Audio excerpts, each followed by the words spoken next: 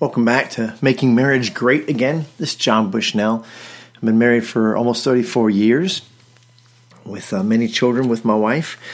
And as I am counseling my sons and my daughters and literally hundreds of other young people and couples of all ages, I just often have these thoughts, and my kids and my wife and others say, man, you should write a book. Well, I'm not going to write a book, but I can do a blog. That's pretty easy, right? Right now we're looking at this thing, protecting the marriage bed, or protecting the master bedroom, if you will, from Hebrews chapter 13, verse 4. I'm going to read it in a little bit in its context, starting off with verse 1. Let brotherly love continue. Do not neglect to show hospitality to strangers, for thereby some have entertained angels unawares. Remember those who are in prison, as though in prison with them, and those who are mistreated, since you also are in the body. Let marriage be held in honor among all, and let the marriage bed be undefiled, for God will judge the sexually immoral and adulterous. Keep your life free from love of money, and be content with what you have. For he has said, I will never leave you nor forsake you. So we can confidently say, the Lord is my helper. I will not fear.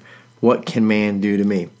So in these verses, as he's closing up this amazing sermon, if you will, in Hebrews, that he brings about this idea that we need to protect the marriage bed, and we need to not defile it, right? So I think it's super, super important. And today I want to focus on this aspect. I think we're in part 3 of this 5-part section here, that we need to understand the times.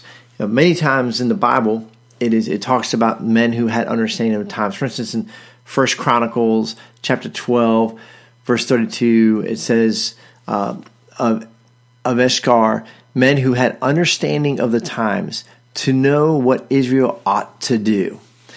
Well, there you go. We need to have understanding so we know what to do, right? And Daniel, talking about Daniel, that he had great understanding about what the king inquired, and he found them, meaning Daniel and his guys, better than all the magicians and enchanters. They were what? They were 10 times better. It would tell us in chapter 2 of Daniel.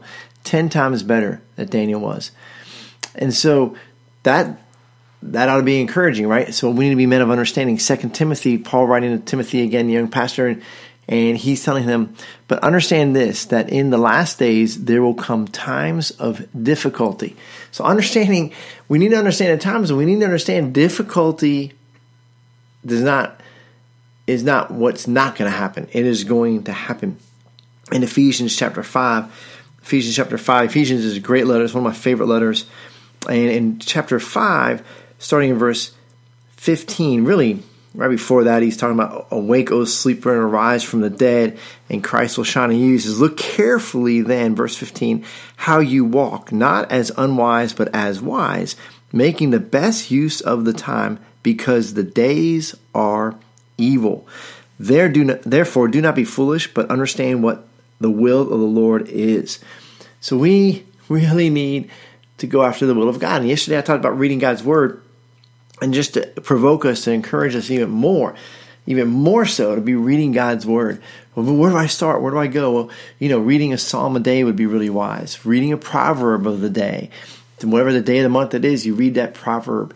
Reading Ephesians, gentlemen, would be really great. There's a whole lot of practical application in Ephesians for us, for life, for parenting, for marriage, for relationships, that we can definitely apply to our lives today in this culture. Reading any of the Gospels.